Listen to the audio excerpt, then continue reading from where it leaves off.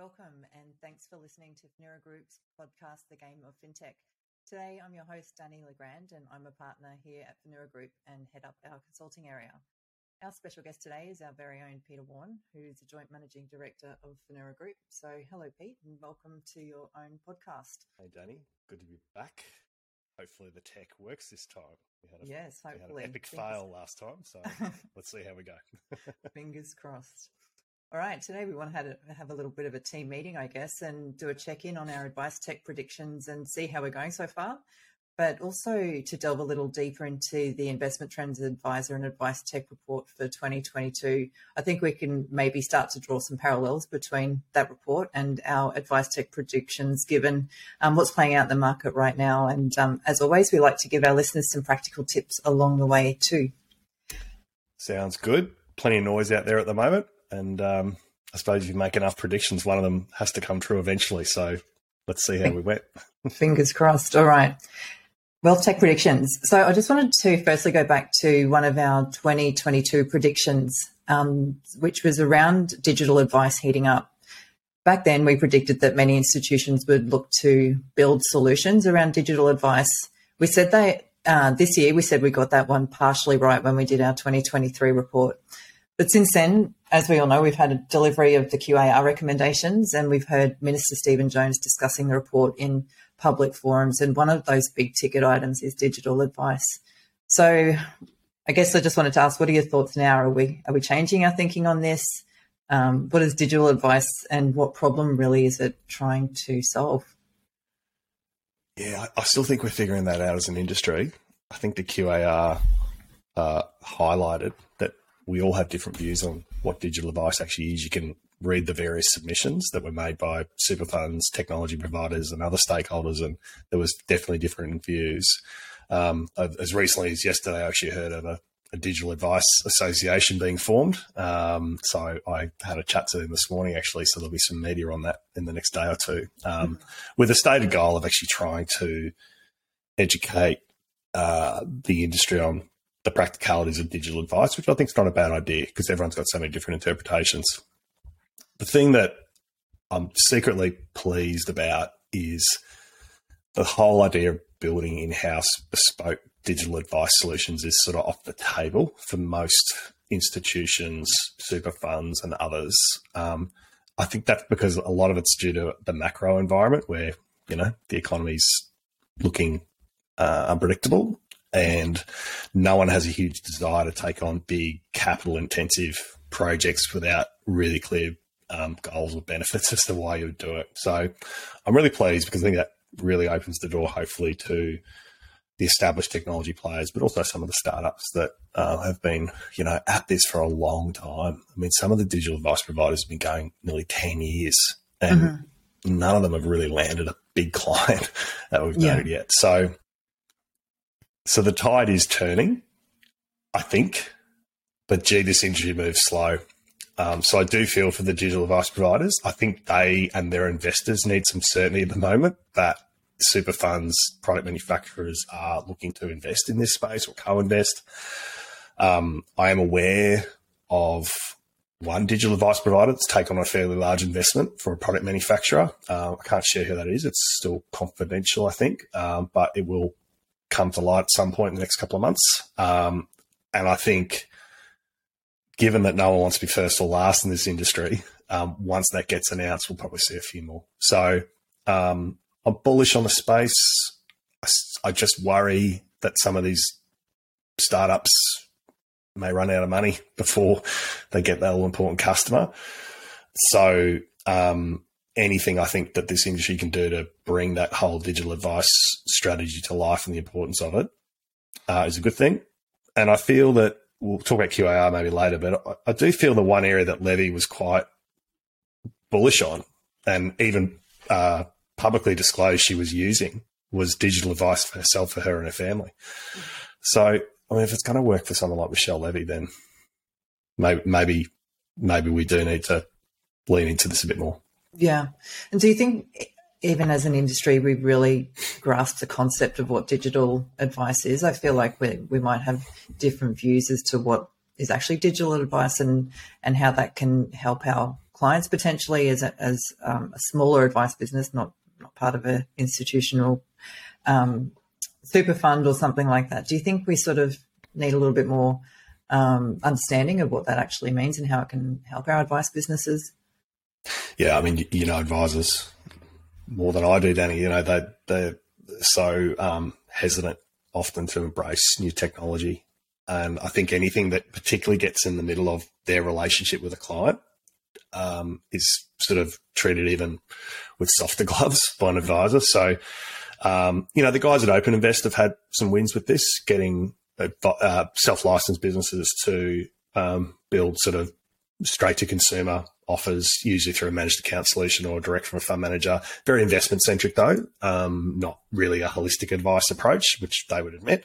But that, to me, says there's appetite. I would suggest that there's two camps. The sort of the smaller IFAs or smaller practices, this just isn't on the radar. They've got far more pressing issues around their business model and their cost to serve and all those things that are causing challenges for all small businesses, frankly. But certainly the bigger practices, and when I mean bigger, I mean $10 million turnover type businesses who have got bigger books of previously advised clients or just can't meet even the referrals that are coming through from clients or children of clients are probably going to be the first ones in this space. So, yeah, they'll move slower. I wouldn't be building a whole business model on that.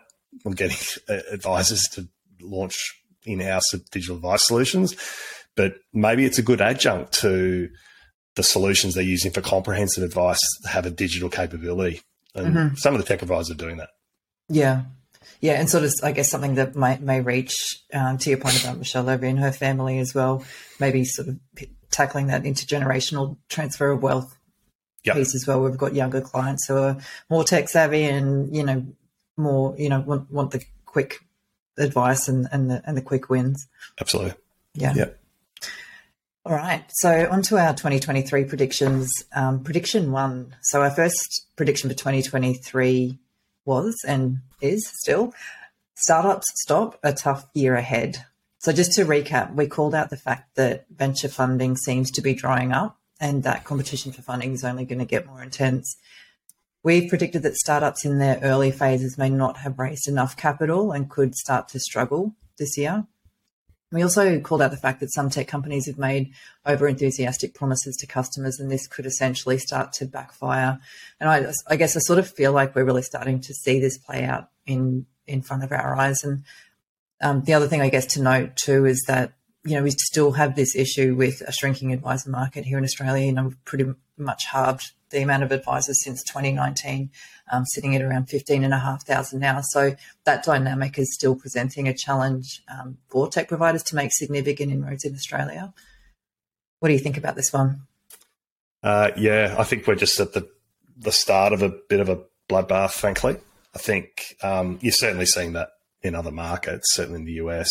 There's sort of a few layers to it, I guess. I mean, there are a bunch of startups in our industry who are entirely bootstrapped. So by bootstrapped, I mean entirely funded by the founders, pretty lean, so they're not spending huge amounts of money, and they've just sort of slowly chipped away at it, and they'll probably be fine. They'll just sort of scale back development or just go slower or whatever they need to do to survive, and that's something you can do. But particularly if you've raised outside venture capital, there's usually two things going on. There's a race to spend the money because venture firms want to see you grow at a fast rate, and they sort of, you're almost on a ticking clock to get product market fit and get validity to your business model and get to your next capital raise. Of course, the assumption is that you can then raise the capital at the next juncture. So certainly businesses that are proving product market fit and are growing are getting further investment, no problem. In fact, there's more competition for good businesses now than ever. But if you haven't hit the mark, if you haven't met your promises for customer acquisition or for the solution itself, you could be in trouble, particularly where you've maybe gone for an accelerated growth trajectory. You've hired lots of developers. You've spent a lot of sales and marketing, just all that common sense sort of stuff playing out. So there's definitely a few who have, gone to the wall. probably the most notable one was Creative Mass, went into voluntary administration a couple of weeks ago. So that's public knowledge now. There was an ASIC notice about that. That's probably not a bad example of a business that was on an accelerated growth trajectory, raised lots of external capital from what we understand. But, the burn rate per month, the cash going out every month was probably pretty high. Yeah. And to keep businesses like that going, you're not talking about a few $100,000 extra tipping in from the friends and family kind of thing. You're talking about in the many millions to keep those businesses going for the foreseeable future. So that's a really unfortunate story because, they've hired lots of good people. We want more advice tech competition. There was some validity to that strategy, building something really cool on Salesforce that maybe still holds some merit. But as always, like any business, it's just around execution. And if some of those assumptions, in any startup, if you make some assumptions around your growth and your business model, and if those assumptions don't hold up in the future, the tide goes out. So not sure what's going to happen with that business. There's probably some good core tech there that will end up in someone's hands. They do have a couple of key institutional customers who probably have a vested interest in seeing it continue because they've invested themselves. But an interesting story there, and probably will be a bit of a reference case, I think, for future for businesses that are trying to tackle this wealth industry in Australia. It's harder than people think, as we've always said. And you need very, very patient capital to get it going, and venture funding is not patient. Yeah. And, of course, that leaves a trail of destruction as well, I guess, for the advisors that have been onboarded into Creative Mass and now have to find another solution. That's big upheaval for a smaller business to have to go through. So, as always, giving some practical tips out here, we can't stress how important it is to do your due diligence on your technology providers and, really sort of look at that, the long-term prospects of that business and really sort of delve as deep as you possibly can in there to make sure that you've got a technology partner that is going to be with you and support your business for the long term. Yeah, I think, it's a good lesson. I mean, I think particularly where you're not talking about a piece of tech that's really core to your business. So if it sort of touches the CRM particularly, then you have to be extra careful. I think anything with CRM, client portal, I'd probably put in this category too, that where security is really important and all those things. I think extra due diligence. Maybe some of the other things like client engagement tools and the nice to haves are not as critical, where you can sort of interchange them if something went wrong down the track. But I think you've got to apply a bit of a risk adjusted measure on if this thing fails, what would it do to my business? Is probably the fundamental question. It's probably a little different. The Creative Mass issue is probably a little different to C-Cube, which happened a few years ago. That business was a custom CRM. So I'm aware that those customers were given literally before Open Markets bought it, were given 3 weeks to get their data out. Otherwise, the servers were being turned off. The AWS servers were being turned off. They would have lost their data. The Creative Mass issue will be different because all those customers are on Salesforce. So they're going to be okay provided they keep paying their Salesforce bills. But as you know, Danny, there's a big decision there to be made about, well, what next, with Salesforce particularly. So, these stories are really hard. Don't like, for a lot of reasons, not good for anybody, because we want advisors to try new things and, take some bets with technology, and someone's got to be the first customer, right? That's the other thing you're forgetting. But there's probably some light touch due diligence that you can do both initially and along the way, and you put a lot of content out, Danny, about that on socials, that I think would probably help you avoid some of the landmines that may be obvious to people like us, but maybe not so obvious to people that don't do this every day. Yeah, and that's a good point too. Being a first mover, can be a really positive thing as well. You get to grow with the technology. You get to have some really solid inputs into the direction of that technology. Obviously, you're going to get your hand held. You're going to have all the support available to you, being a first mover. And, the tech provider obviously wants you to have a really good experience. So, that could actually be a really positive thing as well. I just caution you, either be a customer or a shareholder. Maybe don't be both. Yes. Because I think that's when people lose perspective in their relationship with their tech provider. And we've certainly come across quite a few incidents of, tech being recommended and those things. And it turns out the users are all shareholders and, it's not transparent. And anyway, I think that's fairly self-evident that that's not a good place to be. Yeah, good point. All right, moving on to prediction 2. So this is client portal use goes mainstream. So I guess it's fair to say most of our clients here at Finura currently don't have a client portal solution in place, and that it goes really hand in hand with the investment trends data, where we see around about 40% of advice businesses currently using a client portal.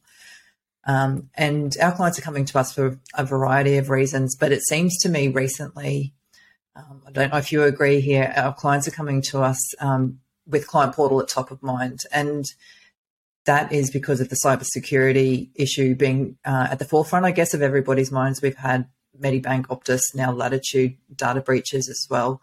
We know that financial planners are at extreme risks for cyber attacks given the personal data that they hold. And, to be honest, we're not very good as an industry at handling that personal data. We still are emailing sensitive documents to our clients, fact finds, advice documents with all the personal information. We know that can be intercepted really easily. So client portals obviously help to solve that problem, or help to at least support good cybersecurity measures. And just to sort of, I guess, draw the information in again about cybercrime. Every 7 minutes, we've got a cybercrime incident in Australia that's being reported, and the average cost of those cyber reports are between $39,000 and $88,000. So this is really serious for a financial planning business. That's obviously a huge hit if you get hit with one of those cyber incidences. We do hold the most sensitive personal information about our clients, and client portals do serve that cybersecurity perspective, but they also help, onboarding with a client as well. So they can really hit an efficiency and a pain point in a business and help a business do that. So we're, as usual, really pleased to see end-to-end advice tech investing heavily in client portal offerings. And that seems to be sort of increasing. A lot of focus is being put into these areas. We have the standalone solutions as well that we're seeing in market as well. What do you think about this prediction? I feel like we're really getting this one right. Yeah, I think so. Yeah, I mean, we're not the only ones talking about it. There's been some other industry sort of experts promoting this as well as a key pillar for a tech stack. So, yeah, it's great. I'm really glad to see it. I'd like there to be, hopefully more choice for advisors. There's only really a couple of really solid ones in sort of Finura's opinion who do all those things. Still strongly encourage people to resist the urge to build their own portals and exhaust your options with the existing tech you've got before you go too far afield or get too carried away and think about the job you want that portal to do, which if the North Star is data protection, then work backwards from that. But I think the challenge is, even in that investment trends data where I think 45% of clients have access to a portal, I think a lot are still just using the platform as their main portal, which is sort of a different job in reality. And particularly if you're a financial planning business like many that do accounting, estate planning, other services for clients, then you're going to need that portal to do more things than a platform does, frankly.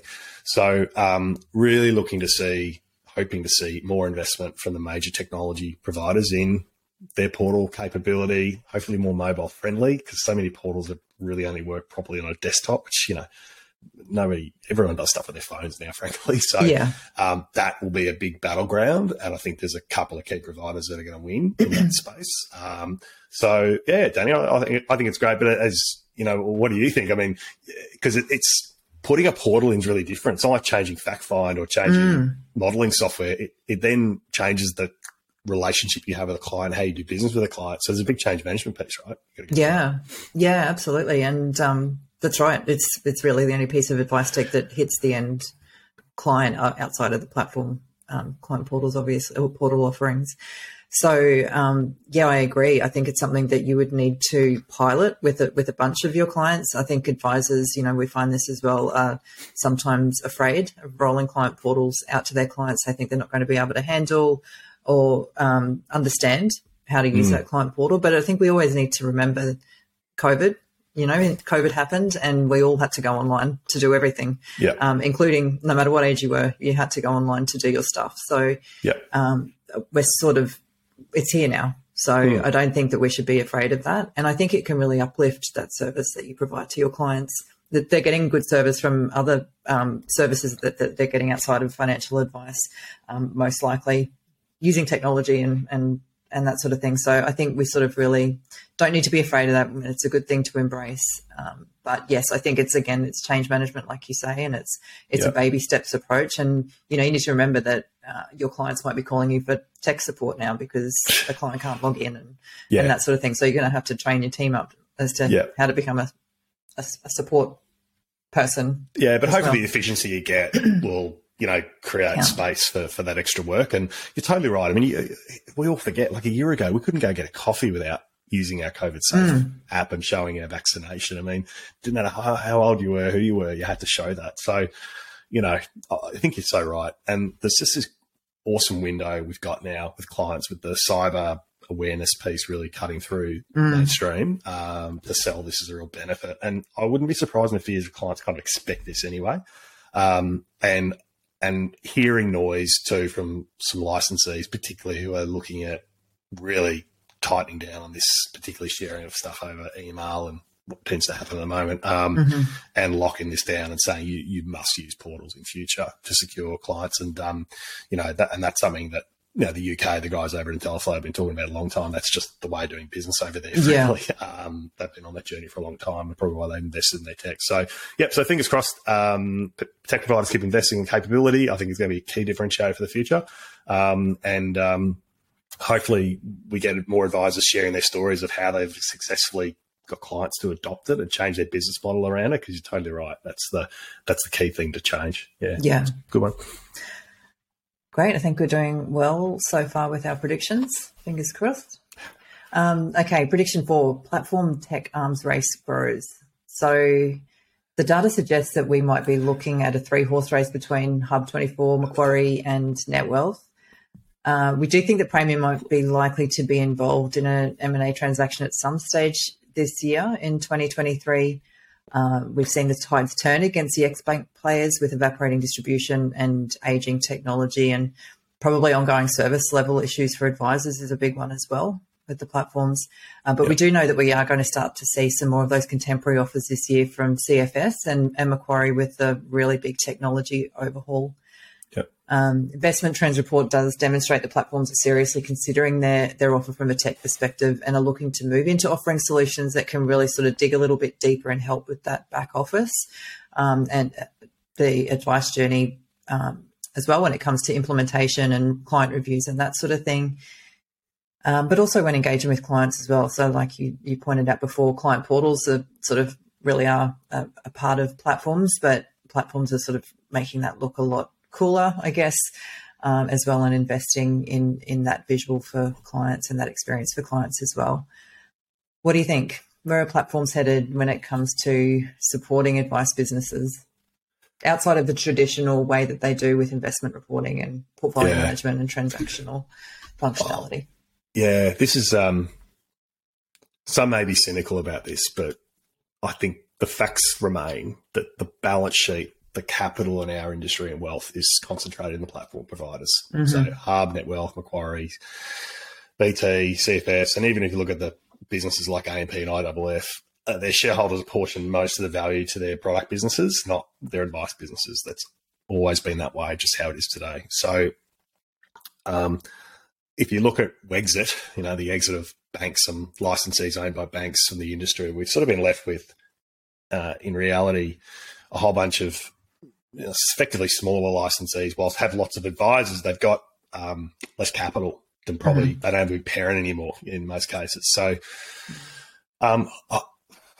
controversial. I kind of feel like platforms are going to be the quasi licensee service providers of the future, because who else is there in reality to do this at scale? They have a distribution challenge because halving advisor numbers affects their business. So they want to build more loyalty and trust, and as platforms are less and less differentiated, let's be honest, it's a price game in a lot of cases. They're throwing everything at winning more share of business, and that usually involves tech and services. But the tide, I mean, you look at the recent numbers, the 60 to 70% of net flows are going to those top 3 providers still, NetHub, NetWealth, Macquarie. Interesting enough, NetWealth put out some market updates yesterday or the day before and said, flows are a bit flatter. So the share price got whacked 10%. So maybe they're seeing a bit of a slowdown in transitions and all those things that are happening. But, the tide's very much turning to those top three. That tends to be what happens in most industries that are hyper competitive. You usually end up with one or two or three that kind of dominate in most spaces. But there's, we know a lot of capital being spent by the others to sort of play catch up, and a lot of fun that they're holding as well. So it's a great time to be an advisor choosing a platform because they're so competitive and the price is great. So it's great outcomes for consumers, and we still live in a best interest world. So the reality is that advisors still have to make reasonable efforts to compare platforms and choose the right one, every client. Yeah. So this war is going to go on, I think, for a while. I think, though, M&A is inevitable because, like we've seen in the US, and I think our report spoke about it, that 85% of all US flows in the RIA or IFA equivalent space go to the top three custodians in the US, and even then we saw consolidation amongst those top providers. Yeah. So, and that kind of is the basis behind, to an extent, the Praemium prediction that an M&A outcome's likely there, only because Praemium got some really unique tech for non-custodial assets that I think is quite desirable. So we watch with interest for that. So, yeah, it's a really interesting space, huge amounts of focus and capital at this point. But the inescapable truth is that their distribution model, which is the advisors, have greatly shrunk. And certainly those platforms like Hub and NetWealth, and to an extent Macquarie, who for a long time have had a strategy based on IFA, effectively distribution, or non-aligned distribution, they're kind of winning. And I think those other platforms may, do well to look at, well, what's driving that and how do we change that? So, really interesting space. And we shall see how it plays out. I think if we're sort of looking at the practical tips for advice businesses on, if they're looking to other platforms, I guess, again, doing due diligence on those platforms and starting to ask those questions that you'd probably ask of your advice tech provider or your core CRM provider, as to what does your technology roadmap look like from a tech perspective, and how's that going to support the CRM that I'm using potentially, and what sort of integrations do you have and how do they look? Those sort of questions, because that's really going to help the back office at the end of the day. Yeah. And the other thing that's going to be really interesting to see play out, we don't know a lot of detail, obviously, but, Iris has sort of gone quite public with trying to build more infrastructure for the industry that allows software and platforms to talk to each other more effectively, particularly with client onboarding and trading execution.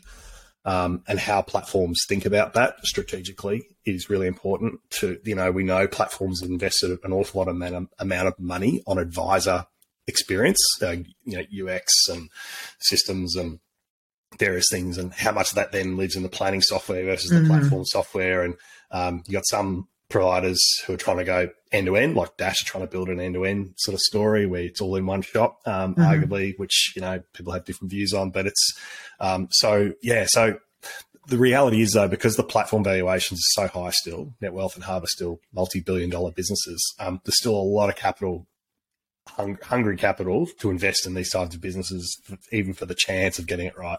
Yeah. But seeing what happened in the US and knowing what advisor numbers are doing, you just can't help but think there's going to be some sort of likely consolidation in platforms at some time, or privatization, or various things will play out, I think, with that. But no, I'd say those predictions are fairly on track. And I think, the Investor Trends data still says that most advice firms use more than 3 platforms still. So no one's really getting a monogamous relationship with a platform provider yet. And that's a piece of the puzzle, I think, at some point. Yeah, good point. All right, prediction number 5, fewer foreign raiders is our prediction here. So we've seen a flood of foreign raiders in Australia over the past few years. I think from the beginning of 2019, we started to really sort of see that take place. We have observed that gaining traction here as a tech provider from a different jurisdiction has been difficult, and that's probably due to an underestimation of the localization requirements to get a solution up and running here in Australia. As we know, overhauling technology and advice business is a massive undertaking, so the offer needs to be really compelling for advisors to make that decision to jump to another solution. Again, you know, we keep talking about it, the number of advisors has shrunk significantly. But that being said, advisors are looking for the superior support when it comes to onboarding into a new solution, and that also that ongoing support into how to get the most out of those solutions. And some of those international players do that very, very well. So what are we thinking here? Are we still sticking to this prediction for your foreign raiders? Yeah, I think so. In certain aspects, we're hearing lots of noise around some of these multinational tech players looking to divest their overseas operations. So, you know, looking to either cut off Australia or cut off UK or US or Europe or whatever they're doing. So a lot of businesses are on a simplification journey at the moment. And I would suggest that if you sort of look at a geography like Australia or somewhere else, which is where you've got a subscale presence, your growth prospects don't look great, and you read those data points around, and particularly if your revenue's tied to advisor numbers, lesser extent FUM or FUA, because I think the superannuation system makes Australia really desirable if you're in the FUM game. But if you're an advisor revenue type game, I think, I would suggest you'll see more of that. So the players that we're sort of seeing still active in this market are probably ones that have been here a long time and are still sort of trying. But interesting enough, they're not investing, so they're not putting people on the ground locally. They're getting people to service Australia from other geographies, and you know, just sort of, I don't know, toe on the water, Danny, I suppose you'd call it for many at this point. Yeah. But I'd be really surprised if a new global player emerged from nowhere and said we're going to challenge the Australian advice tech market. I'd be amazed. Yeah. It's kind of, you know, we talk about this a lot. We really want global players here. We really want to have a market that's rich with options. You know, it's good to have the options, and it's good for advisors that, you know, all advice businesses do certain things differently in the way that they run their businesses, and those solutions can potentially serve them really well. You know, we don't want to be tied to any one particular solution if we can help it. But, you know, so it's sort of disappointing, but those dynamics in terms of the actual advisors that are the advisor numbers here is really big. I think what's more likely to happen is what we've seen already, which is private equity and foreign capital investing in advice businesses themselves. So, you know, on the surface of it, you look at Australia and go, well, shrinking advisor numbers, massively growing savings pool, retirement, big advice supply gap, and relatively capital constrained AFSL model. It's right for these well-backed, credentialed advice specialist providers from the US particularly, I would say, who have got many, many billions in assets under management, hundreds of employees. I think they're going to come out here in a meaningful way. It wasn't lost on me that, you know, Lumient raised some money from Savant, which is a really well-known and highly respected wealth business in the US. I wouldn't be surprised to see them make some investments in Australian advice businesses because it's a really good market from that perspective. So maybe it's less about foreign tech coming and more about foreign advice models coming to Australia. And to be honest, I think we are capital constrained in advice in Australia. We're pretty cottage still. So I think the guys at Focus Financial have been doing, AZNGA have been doing it, and net capital into the advice businesses is a really good thing. So I'm probably seeing that more than on the tech side currently. Interesting. Lots to look out for in that area. All right, so we're going a little bit off topic here, but I just wanted to talk to you about the SOA chatter that's going on at the moment. So as we know, QAR is out there now. The government seems to be paying attention, and as an industry, or I guess at least from a media perspective, it seems that we have this hyper focus on the SOA recommendation that was in the QAR. report. So just a reminder, I'll just try and quickly summarise this of what that recommendation actually is. So the requirement to provide a statement of advice or a record of advice should be replaced with the requirement for providers of personal advice to retail clients to maintain complete records of the advice provided and to provide written advice on request by the client. Clients should be asked whether they would like written advice before or at the time the advice is provided, and a request for written advice is required to be made before or at the time the advice is provided. There's a little bit more to it, but I won't go into that. So the way I understand that recommendation is that you're still going to have some sort of advice document or whatever you want to call it available for your client, because they could potentially ask you for it and you will need to provide that to them. So I think we're all aware that QAR needs to go through further consultation processes and through government to get any traction, and we know this is going to take some time. We didn't really get any clear understanding of timeframes from Minister Stephen Jones, other than that it has to go through the process. And he did point at the recommendations that were regulatory rather than legislative could potentially be attacked first. So if you really want to try and take the heat off advice businesses, I really feel like we should be attacking fee consent first and foremost. Every single one of our clients, I'm going to say 100% of our clients, when we run through their technology and how they're using it currently, have a really big issue with fee consent and the way that it's managed. And it takes a long time to run through that process in an advice business. So we also know that most of our clients wouldn't ditch the SOA should things change. They see it as important to cover what they've recommended to their clients, but also it does form part of their value proposition. And sure, we can cut it back. That would definitely help. But it doesn't really appear to me to be the key problem we're trying to solve here. Do you agree, or are we on the same page here? I agree. Look, a couple of things. I first of all, somehow at some juncture in the last 18 months, in some meeting room somewhere in Australia, it was decided that the SOA was the defenceless sort of burning platform that everyone would point to as the key issue in the financial, slowing up the financial advice industry in Australia. It's just not accurate. Mm-hmm. So I think some of the data that was produced by KPMG did a report on SOA costs and those things were just, factually missing a lot of breadth, I think, because they only surveyed a certain number of practices that didn't actually disclose who they were. And you and I both know there's a huge difference between how certain businesses produce advice and others and how much they've invested in their advice delivery technology. And, so there'd be a wide spectrum of what SOAs actually cost to produce. So that's just sort of the first thing I just want to put on the table, that it was just easy to point to the SOA as this thing because no one really, the SOAs couldn't fight to defend themselves, if that makes sense. Mm-hmm.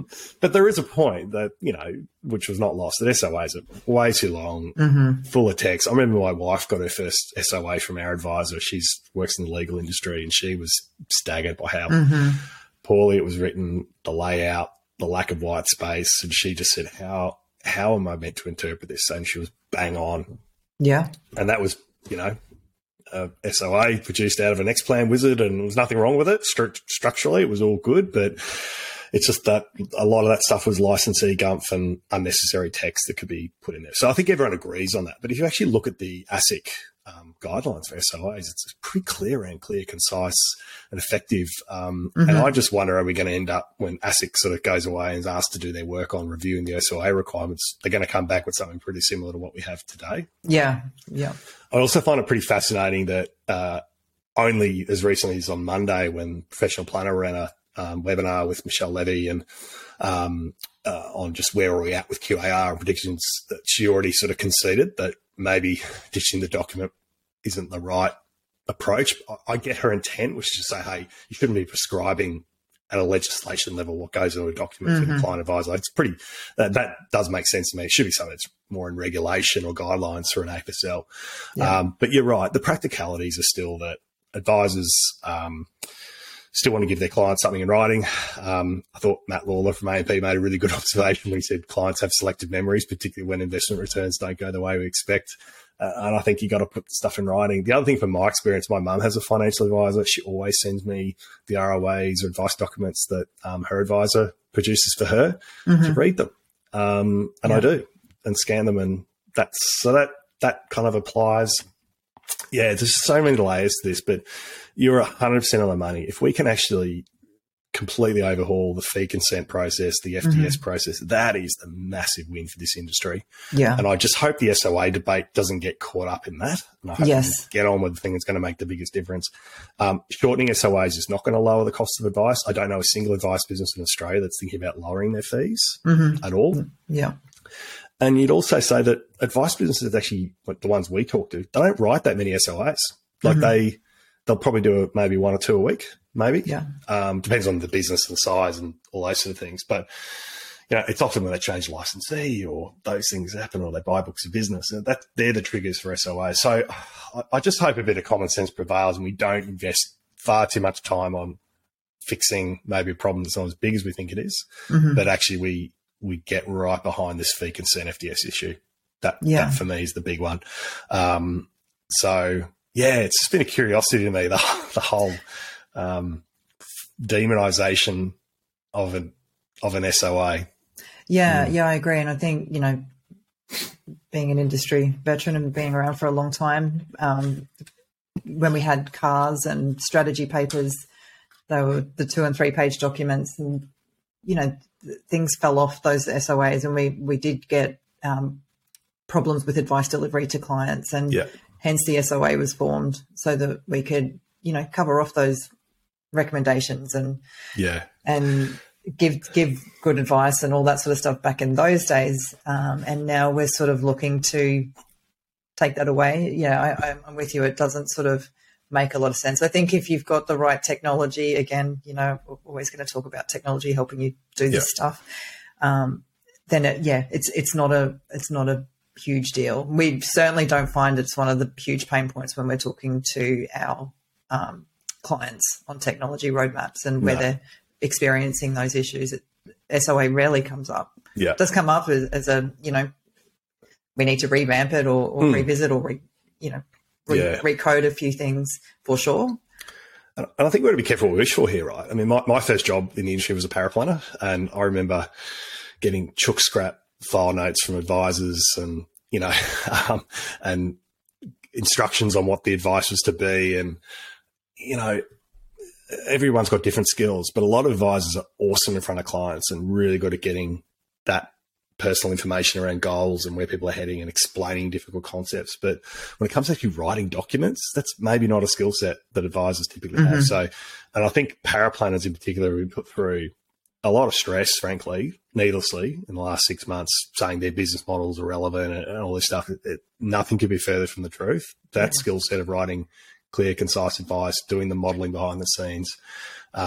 We still have a ridiculously complex and ever-changing superannuation and social security system in Australia, which requires thoughtful modelling and strategy to go ahead. That even with all the emerging technologies, I don't think you can get a computer to do. I think it's art and science. And I think their skills are so needed for the future. So flying a flag for the paraplanners here and saying that their skills are incredibly valuable. And I think even be careful what you wish for here, because if you strip away the need for advice docs, licensees, potentially could take their hands off the wheel and say, well, it's up to you now to solve that. And then you're going to have a whole bunch of people saying, well, what do we put in these things? It can create more work, actually, just starting from scratch. I think anyone that's tried to build a PowerPoint slide from scratch to articulate advice to clients will tell you that it's better to at least have something structurally to work with before you start. Even how Finura gives advice to clients, we have a process and a structure we know works for communicating a story. So, I think the noise will die in this one. I do hope to see some of the stuff go to incorporation by reference, so we don't have to put 40 pages of standard product text and just unnecessary repetition. But the actual content of the SOA will still be as challenging and thorough, have such thorough requirements to put in there that I still think it's going to take a few hours to do. Irrespective. Anyway. Yeah, absolutely. And back to your point about paraplanners too, utilising those tools that are available in advice tech. They're complex, right? Cash flow modelling tools. You need to understand how to use them. You need to understand how to work around some of the modelling features in there, and power planners have a really good grasp on how to do that. Our advisors going to want to sit there and actually sort of learn how to use those tools as well as engaging with their clients and servicing their clients and that sort of thing. Never fear, power planners. Your jobs are very secure, in my opinion. I agree. All right. Any final thoughts? Oh, look, I just want to, we'll probably wrap up soon, but I guess there's just a lot of noise still in the industry. I was talking to a few tech providers today about it, and I think that, you think about QAR, you think about all the emerging themes in technology and uncertainty, regulatory environments, and even I look at our Slack channel at Finura, and there's always something different going on every day that we're chatting about. And I don't know, I would just, something more, probably counselling myself here more than our clients, but I'd say focusing on controllables is going to be a really important theme for us as an industry for the next 12 to 18 months. And we have so much opportunity, so many problems that need to be fixed, irrespective of what happens to QAR. I think the portal conversation is a great one for most businesses to pick up today and do something with, irrespective. In fact, it could help underpin a QAR, more friendly QAR environment. And the only other thing I'd point out too, which I didn't expect to talk about today, but I'm going to anyway, is, I'm finding across advice businesses that we work with, people are getting a bit burnt out. So I just want to make a quick shout out to business owners who are, running small and medium businesses who are just keep an eye on your employees at the moment. I think, I don't know whether it's post-COVID, Danny, or too many Teams meetings or what's going on or our digital worlds, but I even find myself, my brain's not working as efficiently as it normally does. So I don't know, maybe a bit less tech every day might not be a bad thing for businesses, and simplifying what you do where possible. So I think my key things are, less noise, less industry chatter, and more focusing on the problems that you can actually control and solve. Kind of where I'm at the moment. I love it. I love it too with the Teams meetings. I think because we generally, most of us work from home, or at least, hybrid work from home and in the office. And with Teams meetings, you're always available, right? If you've got a spot in your calendar, you can chuck a team meeting in there, or somebody can book a time in with you. So you're not, when you're in an office, you might go out and grab a coffee or go and chat to your friends in the kitchen or whatever it might be.